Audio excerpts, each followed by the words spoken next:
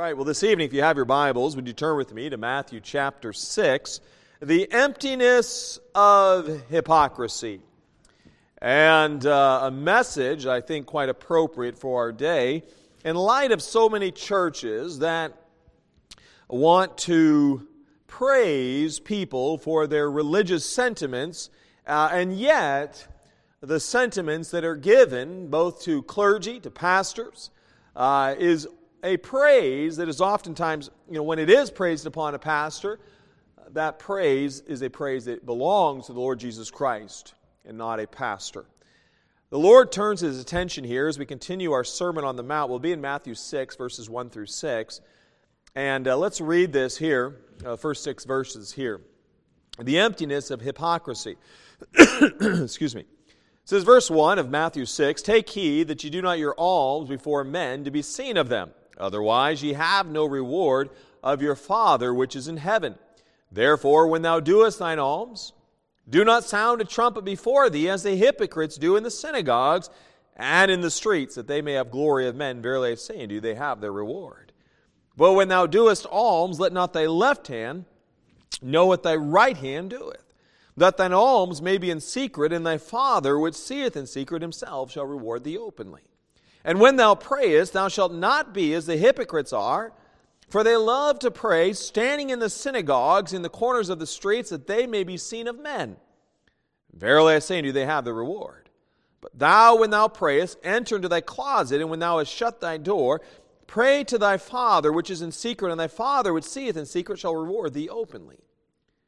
Jesus is speaking to religious rulers, these people, these men that want the praises of men. Oh, he's a Pharisee. Ooh, look at him. Whoo, he's a holy man. Jesus, he says, no, we're not doing that. So he turns his attention to almsgiving, prayer, and fasting, 3 areas where wrong motives can easily enter in, especially for the desire of the praise or approval of man. We are not to desire the praises of men. The Roman Catholic Church, Buddhism, and many other religions place a lot of emphasis on these exercises. The false prophet Muhammad taught his followers that prayer would carry a man halfway to paradise, fasting would bring him to the gates, and almsgiving would gain him admittance. The Lord shows that these mere religious works are useless. What a tremendous passage to test our motives for the Lord Jesus Christ. If I'm preaching just because someone comes up to me and said, "Oh, Pastor, wow, that was the most amazing message," and I'm preaching for the praises of men, I'm doing it for the wrong motive. Jesus hits at the heart of pride and self-righteous attainment of heaven. He completely demolishes all merits of attaining God's graces by human endeavors. He strikes at the seed of religious pride, and he brings equality to everyone seeking to please God.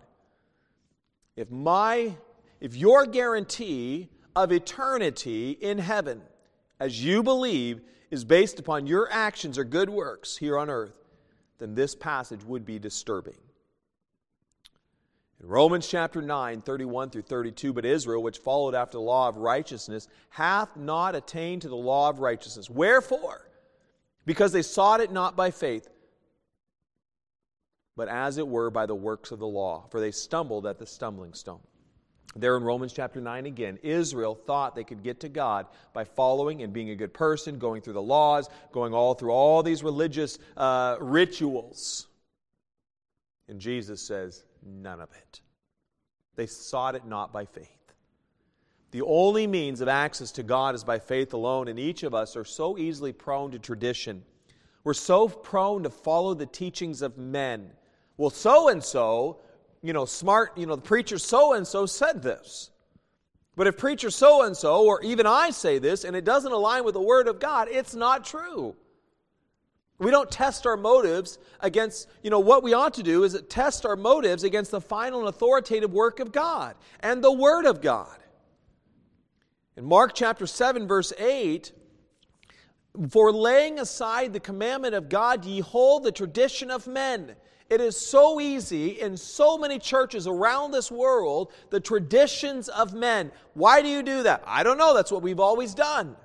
How does it align with Scripture? Why do we do that? I mean, there's sometimes, why do we meet at 7 o'clock at night? Okay, that's not a scriptural principle. That's just what's been decided by the church, and that's when we meet.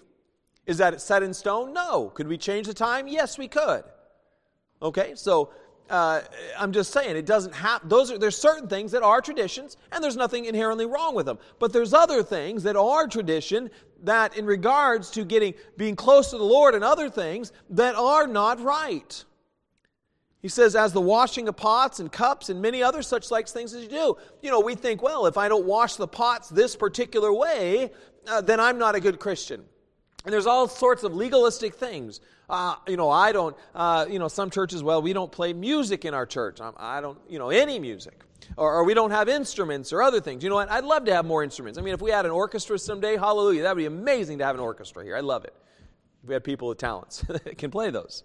But at the same sense, as Jesus is here hitting at, all of us can be inspectors of righteousness in others' lives. Did you see so-and-so? Look at what they did. Huh? And we begin to become nitpicking.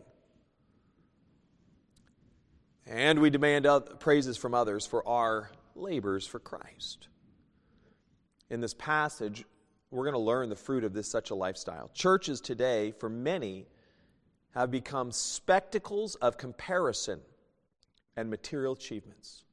You see so-and-so? They're so wealthy. Did you see what they did? Look at what they're wearing. Look at blah, blah, blah. I mean, rather than churches have failed to become training camps for the diligent and team-focused. And so may the eternal words of Christ here be yet another test to our motivations for service and worship of Christ. And the principle this evening, check your motives as to their authenticity and desired response. Am I doing what I'm doing so that others see how great I am, or am I doing what I'm doing simply because I want to do it for the Lord? And this is what God is hitting at here this evening. It's an amazing passage as we will study. It's exciting. So let's go to the Lord and ask for His blessing, and we will continue our study here. Dear Heavenly Father, Lord, I love You. And Lord, I ask for Your help once again. I thank You for how You helped this morning, and Your presence that was with us. Lord, I ask that You would help us, Father, to have a heart and mind that, Lord, we're serving because we want to serve the King of Kings. We're not serving a man. We're not serving a woman. We're not serving one another. We're serving our King. We're serving our Savior. And Father, may we do what we do because we do it as unto You. And Lord, we look forward to the reward we'll get in eternity someday. So Lord, I love You and I commit this time to You. Lord, guide and direct every word that I speak. Lord, I want to be pleasing in Your sight. In Your precious name I pray. Amen. Find that first of all, as we look at this passage of Scripture, Jesus said, take heed. There's a warning on service. That word, when He says that word take heed, it's actually a present imperative active. He's talking in general and to a plural group of people, but it's an imperative, present imperative. He's saying, listen up, wake up. You need to be alert. What I'm telling you is something that is important. Now, this is the first time in recording that Jesus uses this word, proseko. It's a Greek word, but nevertheless, it's the first time you find it in the Gospels where He says, take heed.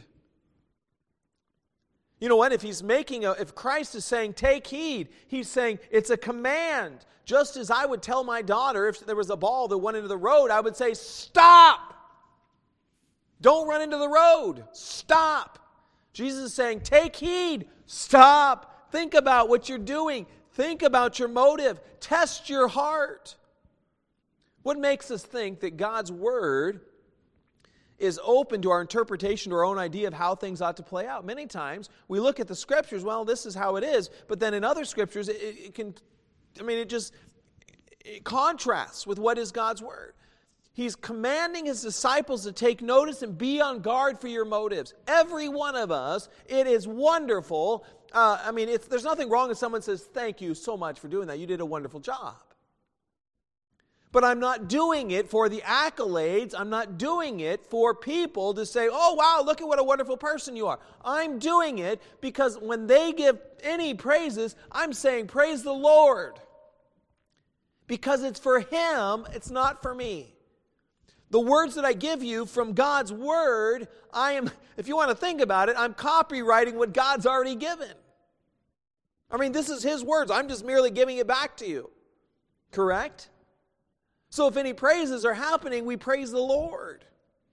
The language of take heed is very strong, and it expresses a great concern for the well-being of His congregants. So much of what is done for Christ in churches is merely a spectacle of gloating and pride, a lifting up of oneself wrapped in the veil of piety. Oh, God's been so good. But the praises oftentimes stay with the person, not the Lord Jesus Christ. There are those that I've met, and they talk about how good God is, and yet they're not faithful to God. They're not faithful to the church. They're not faithful in their devotion. They're talking about how good God is, but yet they're not even faithful to God. He's merely a stepping stone to say, hey, God's blessing me. He's not blessing you.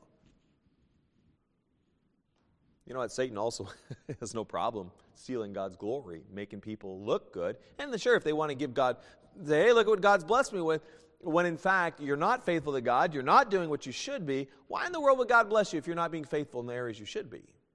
Satan can do some blessings too. We can say it's God, but it doesn't mean it's God. But the warnings he's giving us is a warning against self-glory, a warning against looking at me. Look with me at Psalm 10:4.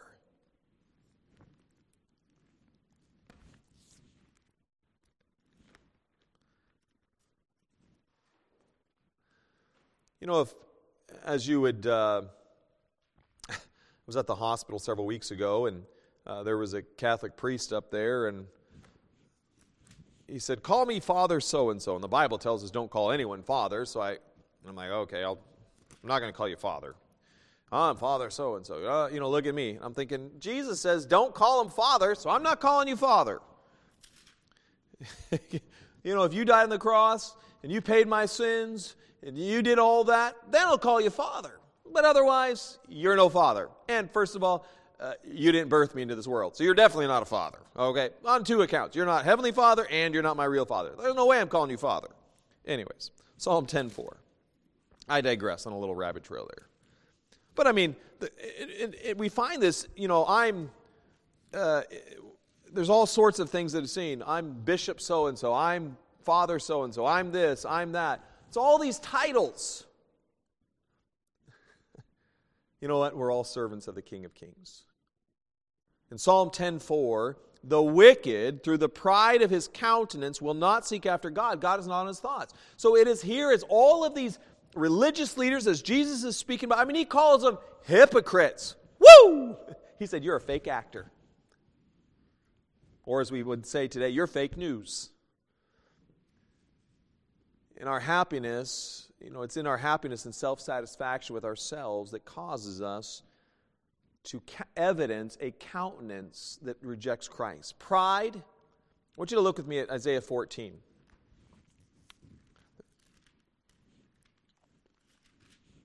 It's a continual battle in my own life. I have to battle it day in and day out. Say, listen, it's not about me. It's not about me. Isaiah 14, verse 12. Take note what it was that produced a separation from God. Look with me, verse 12 of Isaiah 14. How art thou fallen from heaven, O Lucifer, son of the morning? How art thou cut down to the ground, which did weaken the nations? For thou hast said in thine heart, I will ascend into heaven. I will exalt my throne above the stars of God. I will sit also upon the mount of the congregation, the sides of the north. I will ascend above the heights of the clouds. I will be like the Most High. That's what Lucifer did. What happened there? And God kicked him out of heaven. A beautiful angel, a musician, He was content with himself. He was content with his direction in life. And God said, I will have none of it. When we enter into the doors of this church or into the congregation of believers, it is not for the expectations of the praises of man. We do so for the adoration and reverence of our Savior.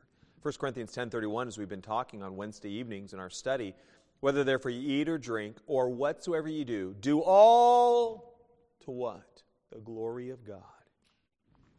You realize this, there is no glory for God when pride is the motivation. Look at me. Look at what I've done. Look at what I've gained. Look at this. Look at that. All of these things. Whether therefore you eat or drink. The fear of the Lord is to hate evil, pride and arrogancy and the evil way, and the froward mouth do I hate. God says, I hate. The first thing when he says, I hate evil, the first thing he lists is pride. Proverbs 8:13. In Proverbs 14:3, in the mouth of the foolish is a rod of pride, but the lips of the wise shall preserve them. We're in a day and age that elevates pride. There's all sorts of pride. I mean, you name it in the news, pride this, pride that, pride. I mean, God hates it. It's an abomination to him. He hates pride. He kicks Satan out for pride. What makes us think that somehow I can take my pride and I can sugarcoat it and still make it good? Can I take a piece of garbage, say I take a piece of rotting garbage, and I dip it in chocolate? Does it make the contents of that chocolate-covered garbage any better? No. I can take a piece of meat that's been on the counter for 3 weeks. I mean, it's like crawling. I take it up, I dip it in some chocolate, and I say, hey, you want some? You're thinking, no thanks. No thanks. Especially if it's chicken. I don't know if you've ever had food poisoning. You're thinking, no way, no thanks. God says, I don't care how you want to wrap your pride up in your own self-piety, in your own righteousness, I don't want it. He tells us in several areas, and this idea of take heed, I want to look at several of these passages, that Jesus says, take heed. When Jesus is saying take heed, you know what we would do wisely to do? Take heed. If a coach who's been known to be a winner in a particular sport, say he's a wonderful hockey coach and they can win a lot of games and he knows what he's doing, he says, listen, you're doing it the wrong way. You should do it this way. He said, I've seen it. When people do it that way, they have this air, and when these circumstances come, they don't go the right direction. You know what you'd be wise to do? Take heed. To listen up. I want you to look with me at Luke chapter 12, verse 1. Just because someone has the name doctor in front of their name, just because someone has a professional title, if, and they're Dr. So-and-so, and they're saying, well, this is what the Bible says, you look at the Bible and say, is that what the Bible says? Because the degree is, there's some element of studies. Obviously, if they have a doctorate, they have done a lot of studies. But look with me at Luke chapter 12, verse 1. And there's several other passages that are parallel to this. Matthew 16:6, Mark 8:15, where it talks about the Sadducees and Herod as well. But I just wanted to read this, Luke chapter 12, verse 1. In the meantime, when they were gathered together an innumerable multitude of people, insomuch that they trode one upon another, he began to say unto his disciples, first of all, beware ye of the leaven, that's yeast, of the Pharisees, which is hypocrisy. Hypocrisy. Look with me also what he says in Matthew 16:12. Going further of the leaven, he begins to explain further on what is the leaven, Matthew 16:12.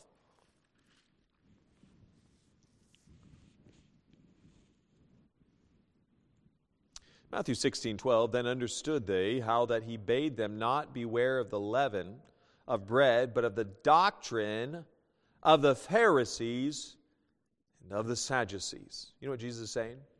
Beware of doctrine. People said, let's all get together. Let's put our doctrinal differences aside and all come together. Jesus is saying, listen, doctrine is important.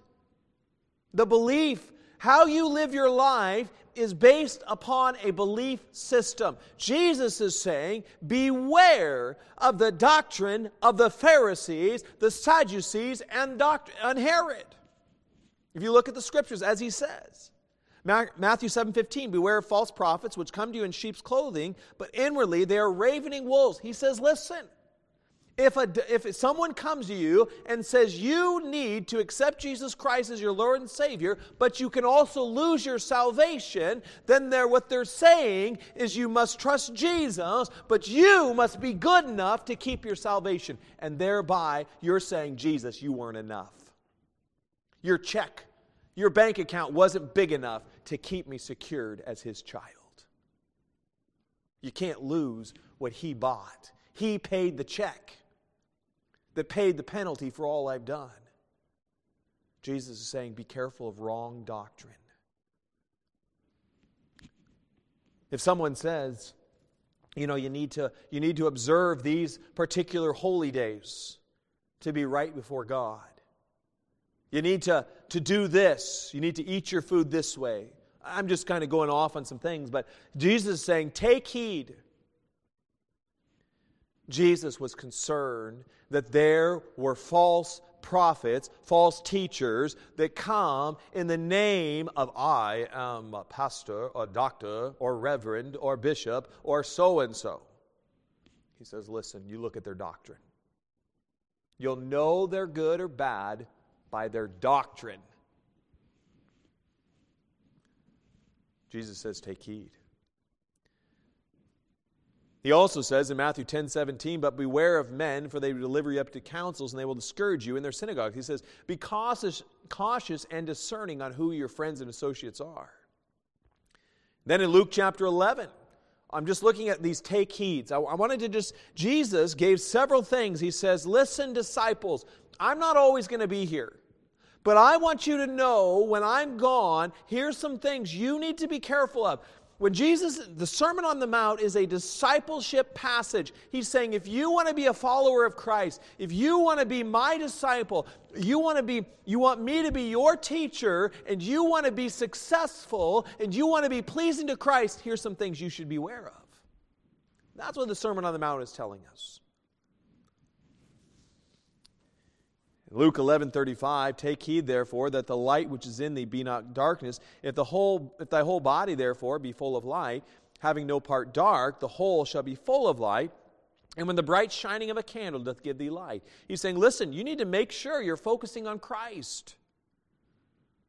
He also says, beware of the snare of materialism. Luke 12:15, he said unto them, take heed and beware of covetousness. For a man's life consisteth not in the abundance of things which he possesses. You know, it doesn't matter how much you own or don't own. Jesus said, beware. We live in a country of incredible wealth. A whole lot of nice things, comfortable things. And we can make the determination for our lives based upon what I own and don't own. We make our importance upon what we own and don't own. James said, be careful. The man comes into your church wearing golden clothing. It talks about gay clothing, but very nice clothing. He says, and you give preference to that man, and a poor man walks in who doesn't dress very nicely, and you treat them differently than you do that. He said, whoa. He said, that ought not to happen. That's there in the book of James. Jesus said, don't let material goods be what your aim is. Luke 17:3, take heed to yourselves, if thy brother trespass against thee, rebuke him, if he repent, forgive him. But it goes on in Matthew chapter 5, talking about Jesus says, if someone's offended you, go make it right. I don't want your sacrifices. Matthew 5:22 through 24, as well as 43 through 45. I don't want to go down that that direction now, but also, look with me at Luke chapter 20, verse 46. On the same thing as Jesus is talking about this almsgiving, I'm just talking about these take heeds that Christ discusses. Because I think it's quite important for us to say, hey, Jesus is saying, he's looking out. Because you know what? He knows our hearts. He knows how susceptible and how prone we are to want to go down. I mean, there's certain things in our life, and I remember back when I was doing Bible college and I was working on my paper that I had to do, and I began to go down certain ways. And I went and talked with one of my professors, and he said, you're kind of going down a way that's more mystical. I said, oh, okay. Well, thank you. Thank you for that. I had to stop, backtrack. I said, okay. I began to read some books, and I was like, wow, this is really curious. I wonder if there's more here. I'm trying to get, like, are there any hidden meaning? There's all these things about, in your Bible on the such and such page, and you count the numbers and all this secret hidden wisdom. There's nothing there. But people all try to find some hidden wisdom, because what happens if there's hidden wisdom? Whoa, you're so smart. Whoa. Right? Isn't that what happens? I mean, if there's some secret wisdom here, there's not. But if there's like, you count this page and you're counting this. Did you see these numbers and how this all fits together? Whoa, you're a genius. I'm going to follow you. I don't want you following me. I want you to follow Jesus. Luke chapter 20, verse 46. Beware of the scribes, which desire to walk in long robes and love greetings in the markets and the highest seats in the synagogues and the chief rooms at feasts. I'm the pastor. I need to sit at the highest seat of this place. I need to be at the top. Jesus says, beware of them. Beware. Luke 21, look with me here. And take heed to yourselves, lest at any time your hearts be overcharged with surfeiting and drunkenness and cares of this life. And so that day come upon you unawares. We can get so consumed with what's going on in this life that we forget our relationship with the Lord. Essentially what Christ is saying, much like what Hebrews 2:1 discusses, therefore we ought to give the more earnest heed to the things which we have heard, lest at any time we should let them slip. Jesus is saying, listen, take heed, please don't forget. Now, what he's saying here is not meant to be stifling. It's not meant to be enslaving. He says, listen, religion, it's really binding. Right? If you're just going through the motions, thou shalt not, don't do this, do this. If you're just going through the motions, the whole aspect you're not saved if you're just doing that. But if you are saved and you're at a church, and it's like all these thou shalts, and you're like, why is that? That's just what God wants. Well, why does He want it? What does the Scriptures say? And we're just going through based upon hearsay, not what the Word of God says. It can become very burdensome. You're thinking, man, this Christian life is just miserable. The Word of God is not optional to obey, but He does give us, when He's given us these warnings, He says, take heed. He says, listen, here's something to be careful of, because if you're not, you're forfeiting some things. His warnings are His love to protect us. And just as a good parent would warn their child, don't accept candy from a stranger, right? If a stranger comes up to you in a car and says, here, can I give you some candy? You say, no, run away. Take down the license plate. Take a picture, whatever you got to do, but don't take the candy, right? Beware of strangers. Why do you say that? Are you trying to deprive your child of some candy? I mean, that's good, right? Candy? No, you're saying, listen, the one distributing the candy, they're probably not good. Jesus is saying the religious people who are giving you things that might seem okay, they're not good. Jesus wants us to succeed. And yet, we insist on our rights. I'm going to do it my way. But Jesus says, please don't. Please don't. Pride will resist authority. Our biggest source of our lack of forward spiritual progress is our pride. James 4:8, draw nigh to God, and He will draw nigh to you. Cleanse your hands, ye sinners, and purify your hearts, ye double-minded. Who can be double-minded? It's a Christian that demands their way. That's a double-minded. You're a Christian, so you have the Spirit of God living within you. You say, I want to do it my way. And Christ's Spirit is saying, please do it my way. And so there's a spiritual battle going on inside of you. You ever had that? You knew you were supposed to do something, you didn't want to do it, and you're just feel like tug of war. And this whole idea of almsgiving here, I want to speak on that. It's an exercise of benevolent goodwill, right? Giving of alms. In this here in Luke 11:41, but rather give alms, which is of compassionate things, such as ye have, and behold, all things are clean unto you. A little commentary on this. The Pharisees were more concerned with external conformity to Jewish traditions than being merciful to those around them. When that change of heart took place, then behold, all things are clean unto you. Your actions are to be rooted in a love for God, which causes others to see their need for God, as well as a love for your neighbor, rather than an insistence on one another. So people come to church, right? Hey, pastor, how you doing? They get in the car. I told you. I mean, they're just chewing each other out. You're putting on a face, right? Oh, we got to do this good person for here. And yet I deny someone else. Look at Jesus Christ. Look with me at Luke chapter 7, Luke chapter 7, excuse me. Our motivation for what we do and why we do it is not for ourselves. In Luke chapter 7, verse 44. Luke 7:44, and he turned to the woman and said unto Simon, Seest thou this woman? I entered into thine house. Thou gavest me no water for my feet, but she hath washed my feet with tears and wiped them with the hairs of her head. Thou gavest me no kiss, but this woman, since the time I came in, hath not ceased to kiss my feet, my head with oil. Thou didst not anoint, but this woman hath anointed my feet with ointment. Wherefore I say unto thee, her sins which are many are forgiven. For she loved much, but to whom little is forgiven, the same loveth little. What was her motivation? Her service? Was it to say how great she was? She went against cultural taboos. I mean, for a woman to touch a man's feet, a woman especially of her reputation. I mean, this is not a woman, she would most likely have been very immoral. For that woman to be in the presence, to touch Jesus' feet, was definitely culturally inappropriate. Her motivation was to serve and appreciate the one who had forgiven her sins. Look with me at John chapter 13.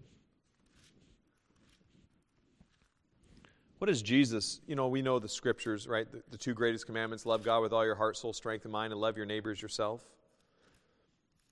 It is as a pastor and those in leadership authority,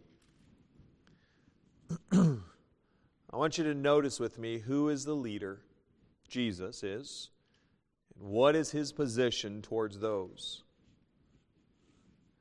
John 13:12. So after he had washed their feet and had taken his garments and was set down again, he said unto them, Know ye what I have done to you? You call me Master and Lord, and you say, Well, for so I am. If I then, your Lord and Master, have washed your feet, you also ought to wash one another's feet. For I have given you an example that you should do as I have done to you. Verily I say unto you, the servant is not greater than his Lord, neither he that is sent greater than he that sent him. If you know these things, happy are ye if you do them. Jesus is saying, listen, Jesus' motivation was the demonstration of servant leaders. The great leaders are servants, not religious aristocracy. Wow, you're a priest, a clergy, you're a pope, I don't care what your title is. Wow, you're some way up there and I'm just a little peon down here. That didn't have any place. Jesus says, I'm your Lord and Master, and I'm washing your feet. That's Jesus was doing what was the responsibility of a servant. I mean, that's even lower than his fishermen, as the apostles. And he stooped down in service to others because it's not important. Jesus is saying, listen, I want you men to understand, yes, you're apostles of me, but you need to put aside yourself. As we come to the next thing here is Jesus in verses 5 and 6, and when thou prayest, thou shalt not be as the hypocrites are. They love to pray standing in the synagogues and the corners, Prayer is directed to the Lord alone. It's not some oratorial excellence. Did you hear him pray? Wow, that was the most moving prayer. Just because of the words they speak. It ought to be the spirit of that, right? But it's not about that person's prayer. There's those when you can talk with them and they pray, you're like, man, they've got a connection with God. They're people that know how to pray because they're talking to God in familiarity. It's not just some, wow, did you look at how amazing their prayer was? Prayer is seeking God and calling out to Him. Seek ye the Lord while He may be found. Call ye upon Him while He's near. Prayer is me talking to God. If my talking to God is trying to impress others, if I'm talking to you and I'm trying to impress others by me talking to you, what do you think about that? If I came up to you and I'd be like, oh, great, I'll use my wife, oh, great, Rebecca, oh, you're the wonderful one, and I just go on this, diatribe and this discussion, and you're thinking, what? I sound like an idiot. We are coming before the King of Kings, so we come with reverence, but I'm not trying to please you as I pray. I'm familiar with the Father. Now, the state of our heart does determine God's acceptance or rejection of our prayer. Psalm 66:18, if I regard iniquity in my heart, the Lord will not hear me. If there's a sin in your heart and you're not willing to deal with that sin, God says, I don't want your prayers. I don't want you talking to me. I want you to make it right. If I came up to you and I just went, and I slapped you in the face. And then I said, hey, you want to come over and we'll go hang out? Can you come help me? You're thinking, you just slapped me in the face. Why in the world would I want to come and help you? Right? Why would I want to come help you? I've trespassed against you. In Proverbs 15:8, the sacrifice of the wicked is an abomination to the Lord, but the prayer of the upright is His delight. I mean, this whole idea of in the Catholic Church of confession, I can live however I want, slapping God in the face, denying that I need Jesus to forgive me of my sins, and somehow I can make a confession, pay whatever I should pay, or I don't know how it works, and then God's going to hear my prayers. If I came to you and you have a child and I slapped your child silly and then I said, hey, let's go be best friends, let's go bowling together. You're thinking, buddy, you better get lost. And we deal religion says you can do whatever you want. You can deal lightly with Jesus. You just need to be a good person. But yet we begin to defile Jesus because we're denying Him. It's like slapping him silly. I don't need Jesus, but I just want God to bless me. Why in the world would He bless you if you don't deal with Jesus? Prayer is not for a personal gain. You ask, receive not, because you ask amiss, that you may consume it upon your lust. Father, please give me a Ferrari. Right? Why would I need that? Now, there's nothing wrong if someone has it, but I'm not asking God for my own personal gain. I'm asking Him to help me to do what He's called me to do. And the danger of hypocrisy. What is a hypocrite? It's an actor. It's an actor playing a part, pretending to be someone they're not. Now, there's some movies that are, right, true life stories. But the person who's playing that part is not the person that was involved in the events of whatever that movie is portraying. They're an actor. They're just playing the part. You're just playing the game. Look with me at Mark chapter 7, verse 6.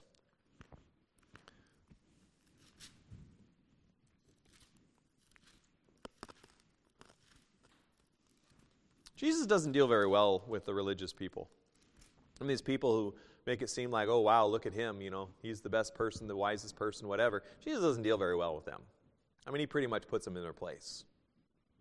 Stop being an arrogant fool. Why don't you just humble yourself before me? And they're just like, I'm God. Let's kill him. Right? Mark chapter 7, verse 6. He answered and said unto them, Well hath Isaiah prophesied of you, hypocrites!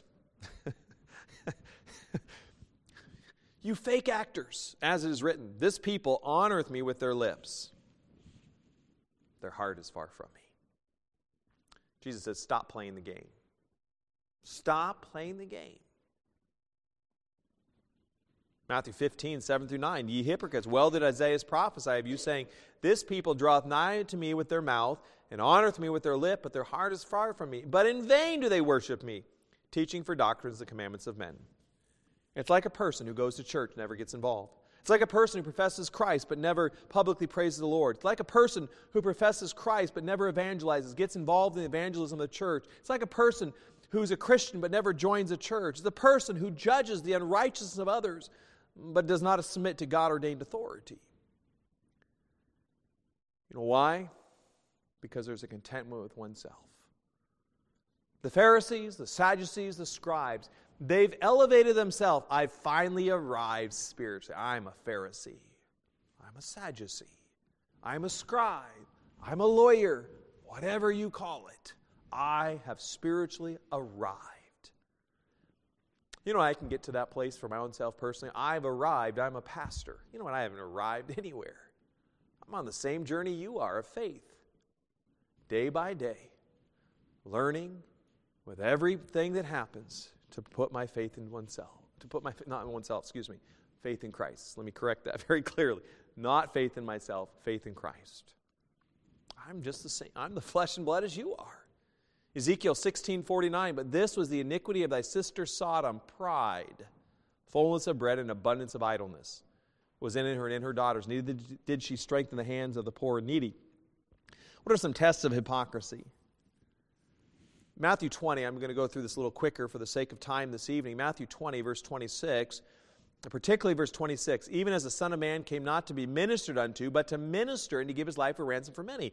As Jesus did not come for self-praise. Now, he would say, that every knee would bow someday. It says there in Philippians. And service for others may cost us. The Apostle Paul would talk about, though he was rich, yet for your sakes he became poor. Your service for others, your service for Christ may cost you. You know what? It may also cost you to be unappreciated, even a marred reputation. Let this mind be in you, which was also in Christ Jesus, who being in the form of God, thought it not robbery to be equal with God, but made himself of no reputation. Who was Jesus? He's King of kings, Lord of lords. He's the judge of all the earth. He's the one that we'll answer to someday. He is God in the flesh, and yet he was unappreciated and he had a marred reputation. But it wasn't about just, wow, Jesus is a good man. Jesus rebuked him when they said he's a good man. And how does this all play out? Some tests of hypocrisy. Matthew 6:16, moreover, when you fast, be not as the hypocrites of a sad countenance. You know, we're not doing what we're doing. If we fast, we're not doing it so that others look out at us. We're not doing it so, in regards to testing the hypocrisy and being able to get rid of it, the Scriptures, thou hypocrite, first cast out the beam out of thine own eye. Here's several passages where he talks about hypocrites. He says, listen, when you're speaking out in the religious judgment, you're looking at someone else. He says, look at yourself first. Hypocrite. Matthew 16:3. And in the morning it will be foul weather today, for the sky is red and lowering. O ye hypocrites, you can discern the face of the sky, but you cannot discern the signs of the times. People can say, wow, look at the sky. It's going to be we have a storm coming.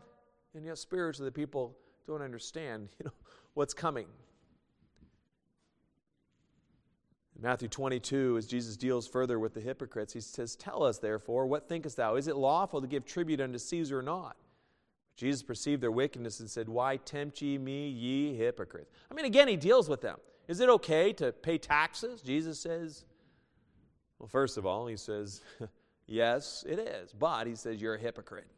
Why do you tempt me, you hypocrites?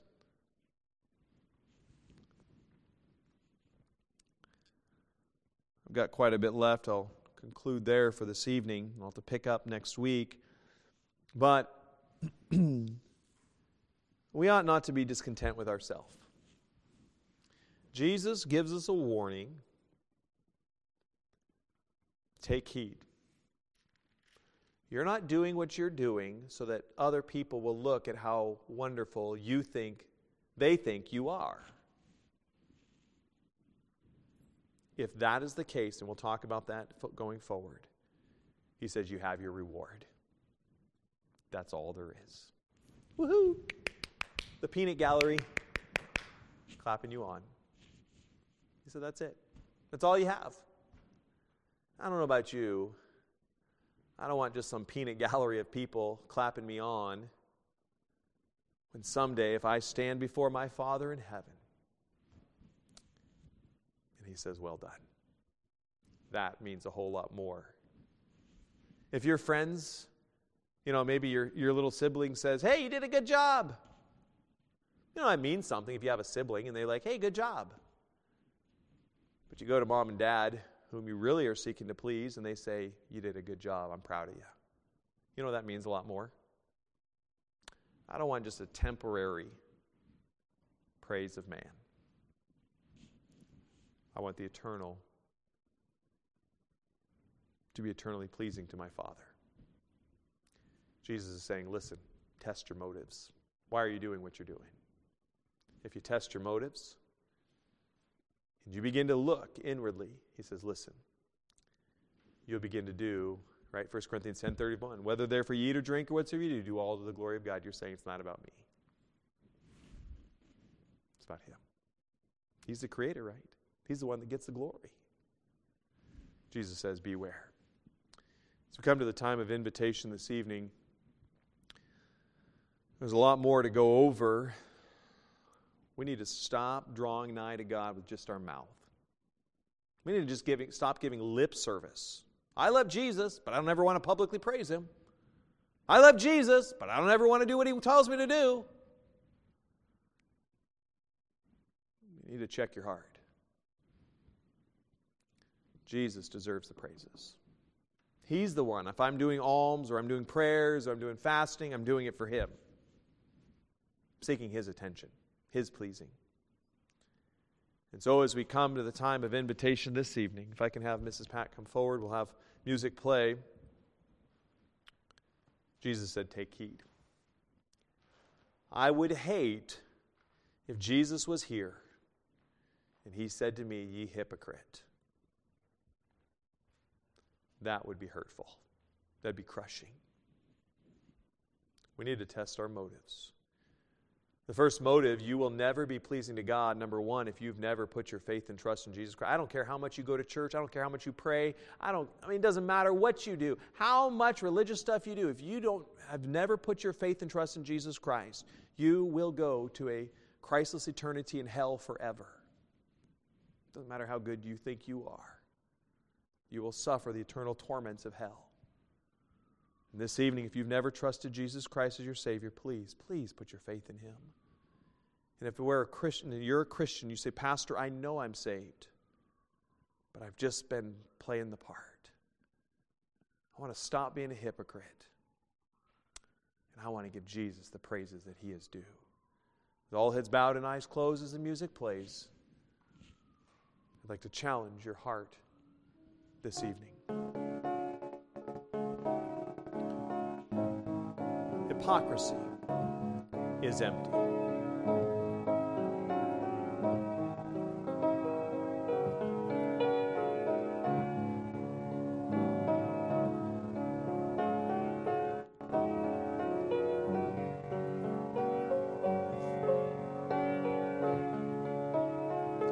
Really, hypocrisy is you love yourself more than you love Jesus.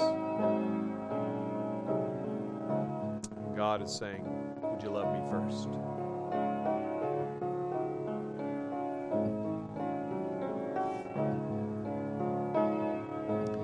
I don't care how much you know about the Bible.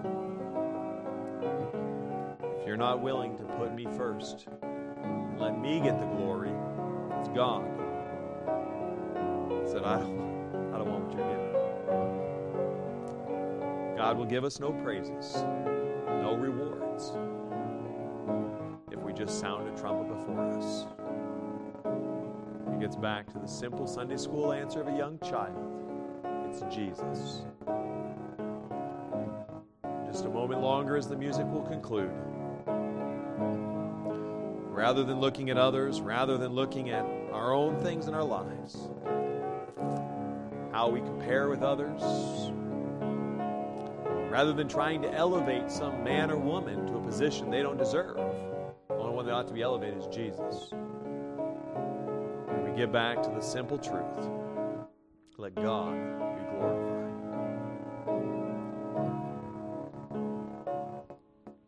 Dear Heavenly Father, Lord, I thank you for this evening. Father, I thank you for your goodness. I thank you, Lord, for this warning. Lord, how prone we are, each and every one of us. Lord, to be seen as some spiritual giant. Lord, to be seen as someone with some spiritually secret formula or method. Lord, there is no secret method. The truth is, the open message is, Lord, faith to follow you. Everything we do, it's for you, Jesus. And I'm thankful you said, take heed. Father, thank you for giving us the warning signals so that, Lord, when we give to others and we want to be kind and these other sorts of actions, Father, we're not doing it for the praises of men. We're doing it with the right motivation, and that is, Lord, because you've called us to do it and to be pleasing to you. Lord Jesus, I love you. And Lord, as we go into the time of fellowship, I pray you bless the food to our bodies. Lord, may we have a wonderful time socializing, enjoying each other. Thank you for each and every person that's here. In Jesus' precious name I pray. Amen. God.